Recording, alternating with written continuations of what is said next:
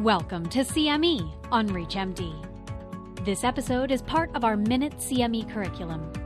Prior to beginning the activity, please be sure to review the faculty and commercial support disclosure statements as well as the learning objectives.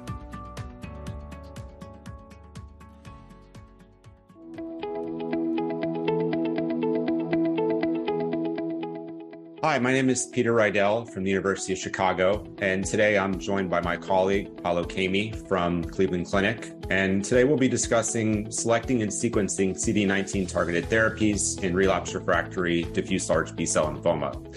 And specifically for this section, we'll be focusing on therapy beyond the second line. And so I'll start by just presenting a case to you, Dr. Caimi, and then we can kind of discuss how you would approach it. So my patient's a 76-year-old gentleman who presents to medical attention with some right neck swelling. He has a past medical history significant for atrial fibrillation, hypertension, hypothyroidism, and some reflux. Additionally, and pertinent to note, he also does, in terms of his social history, have a wife who's currently suffering from Alzheimer's disease, and he's her primary caregiver. And the patient lives approximately 3 hours from a major medical center.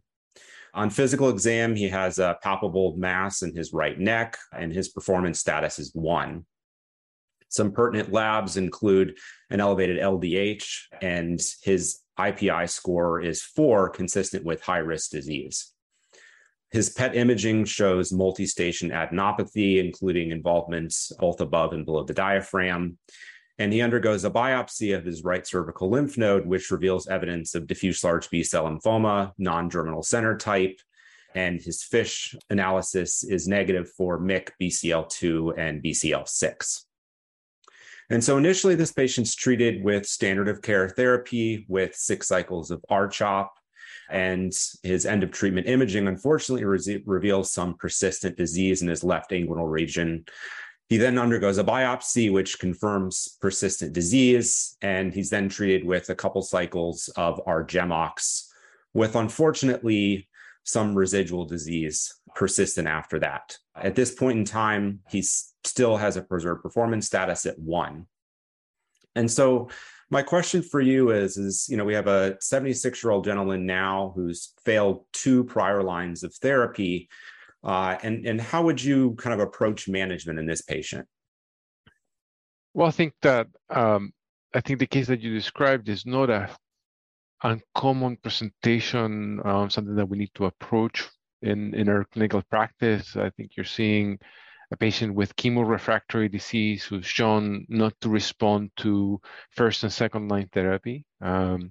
I think somebody who's failed the first line therapy, you already know they're going to have difficulties in responding to a subsequent line. And I think that's where now we'll discuss in a separate episode what to do for a patient at that stage. But I think somebody who's a third line with chemorefractory disease, I think switching modalities is reasonable. Moving on to immunotherapy would be the best choice. I think if I could offer him CAR-Ts, would be probably my preferred method of treating a patient like this. However, there's some pitfalls, I think, included in the description of the case that make it a little bit hard to administer. And I think that's why not every patient that's eligible for CAR-Ts receive CAR-Ts. I think because A, access is far away from the center, B, his patient care, or his caregiver availability seems to be limited with having to care for a wife with Alzheimer's. So I think in that scenario, I think choosing for alternatives would be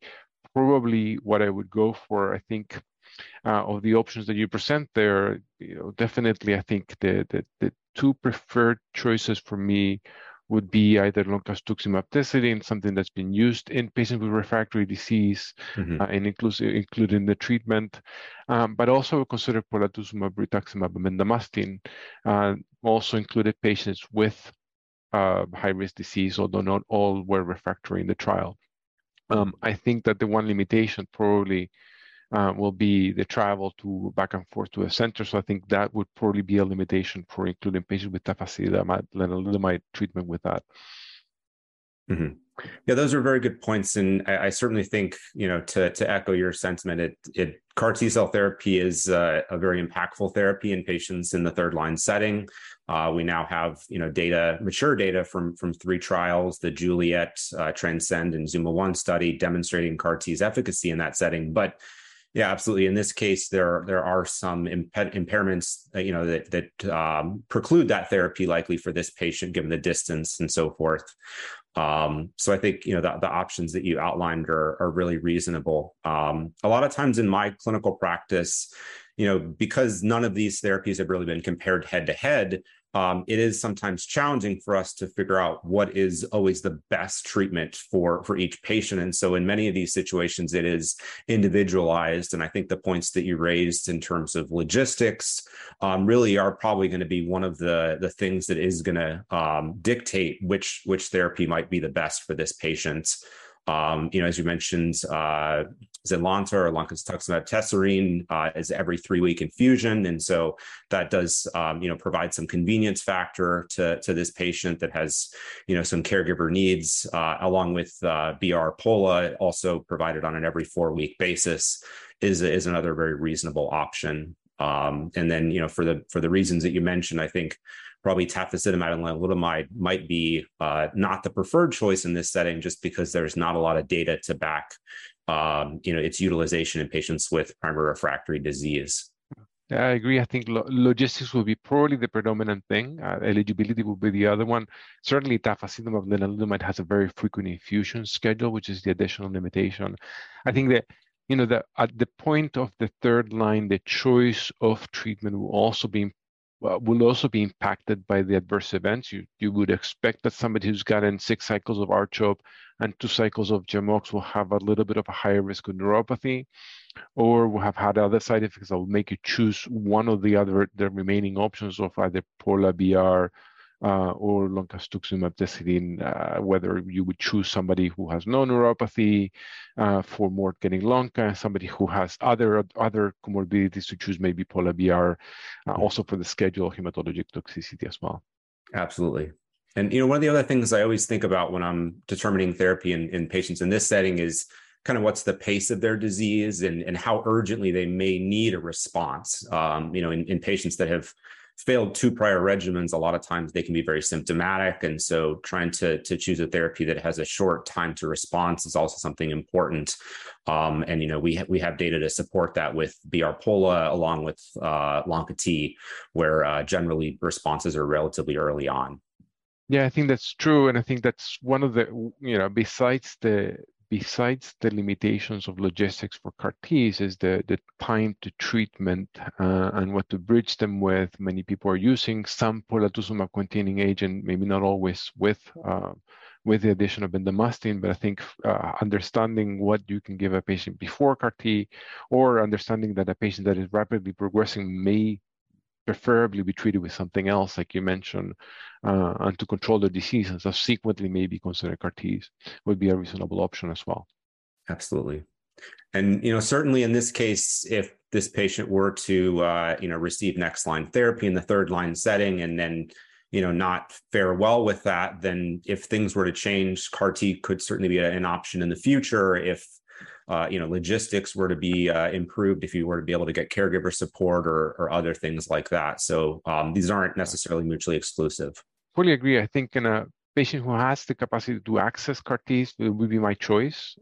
If I had somebody of the same age, I probably, seems to be somebody who has some comorbidities. If I was able to give CAR Ts in that scenario, I would probably prefer lisocabtagene for treatment. Mm-hmm. Whereas if as a younger patient with more tolerability of adverse events, I'll probably at that point we choose axicabtagene. Excellent. All right. Well, thank you very much for all your insight and thoughts, Dr. Kamey. This has been a great session, and I appreciate the audience's time and attention. Take care.